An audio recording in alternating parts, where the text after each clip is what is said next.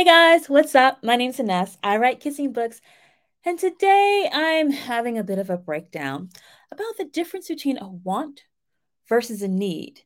I have questions about this. Let's break it down.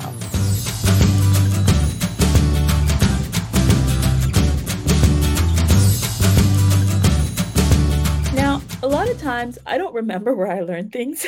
I just pick up all this information, some of it's useless, and it's all just stored up here. And I'm getting older, and there's a lot of useless information that's happening on up there. But I do remember my college roommate, the award-winning fantasy romance novelist Elle Penelope. I remember her giving me a critique of one of my stories and asking me, "What's the story question here?" After first admitting that I had no clue what my story question was, and then admitting that I didn't know what a story question in general was, she explained it to me. Once she explained what it was to me, I started employing this technique, and it is one of the main things that has strengthened my writing. So let me show you how to do it. So, first thing, what is a story question? It stems from one of two places, either from your story's theme or your character's goal. Now, L stands for Leslie. Leslie is always writing these major epics that deal with really deep, moving, thoughtful themes. I deal with love. Will they kiss or will they not?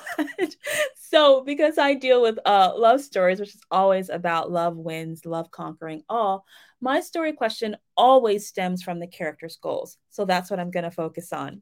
A character has either a want or a need as a goal.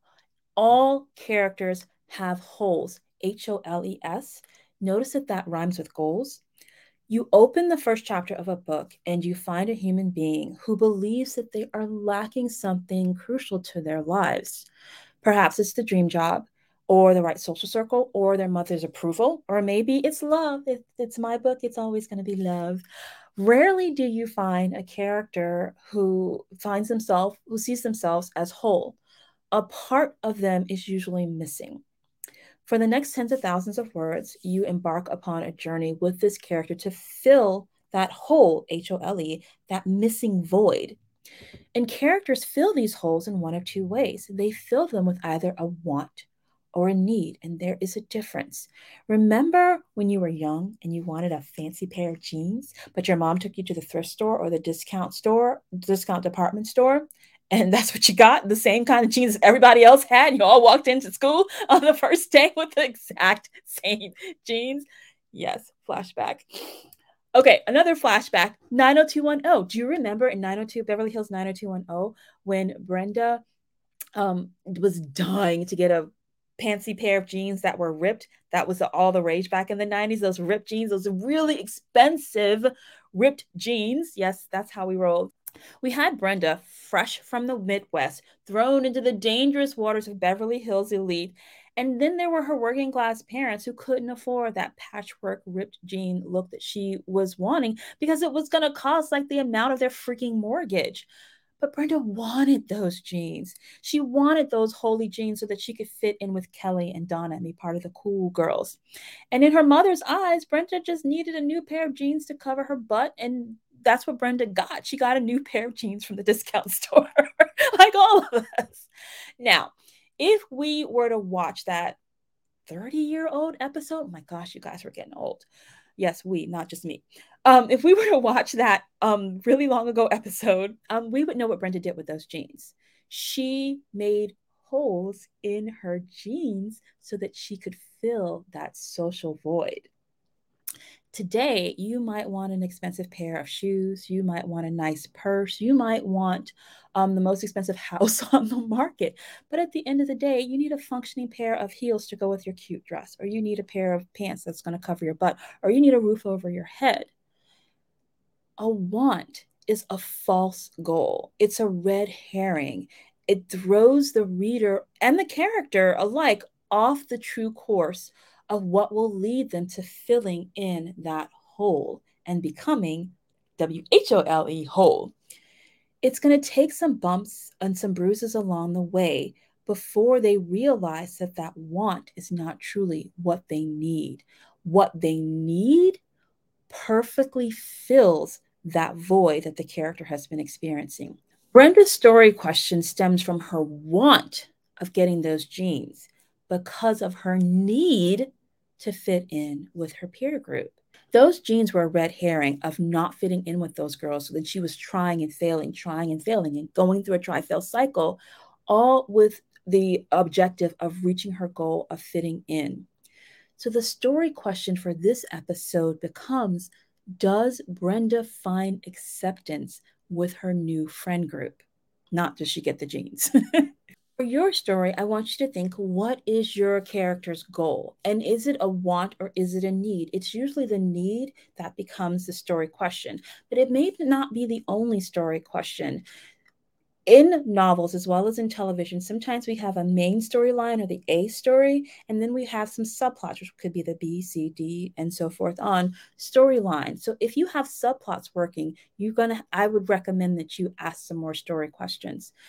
For example, in a mystery or procedural like Castle or Law and Order, that dead body or the discovery of the crime being committed, that is the main plot of the week. It's the A storyline. The story question becomes who done it, and then the answer becomes who did it.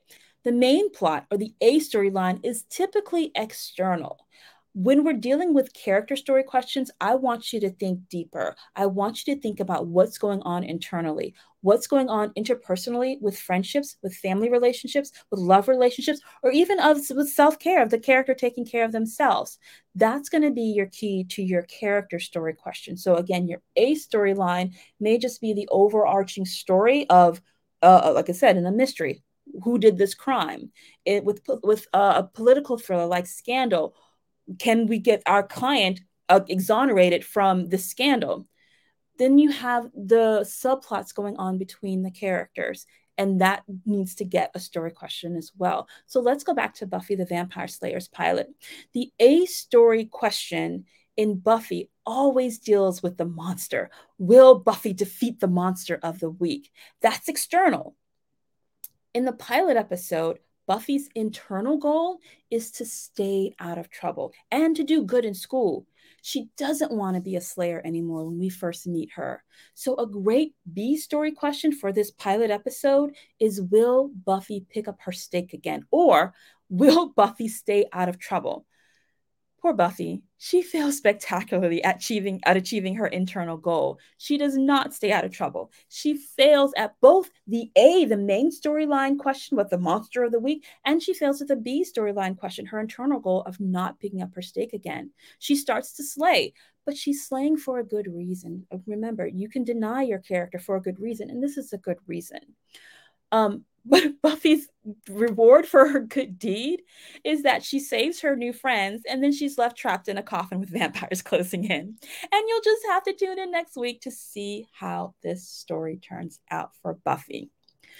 That was a cliffhanger, but notice that TV shows don't get the same type of vitriol when that we do when a book ends in a cliffhanger, and I think this is because of the story question and making sure that the main story question gets answered by the end of the episode. Then at the end of the episode, you can ask a new story question. You can wrench the door open and introduce something new after we've closed out everything. We're going to explore this open door method soon. But in the meantime, do you know your story question or your story questions if you have subplots for your current work in progress? Take a look at your character's goal. If the goal is a want, be sure that the story question stems from the need, which is the true goal. Formulate the needed goal into a question. Then be sure to answer that question by the end of your tale. You're free to leave some of the subplots unanswered if you're going to address them in later installments. If you're never going to address them again, please answer them or you will get the vitriol.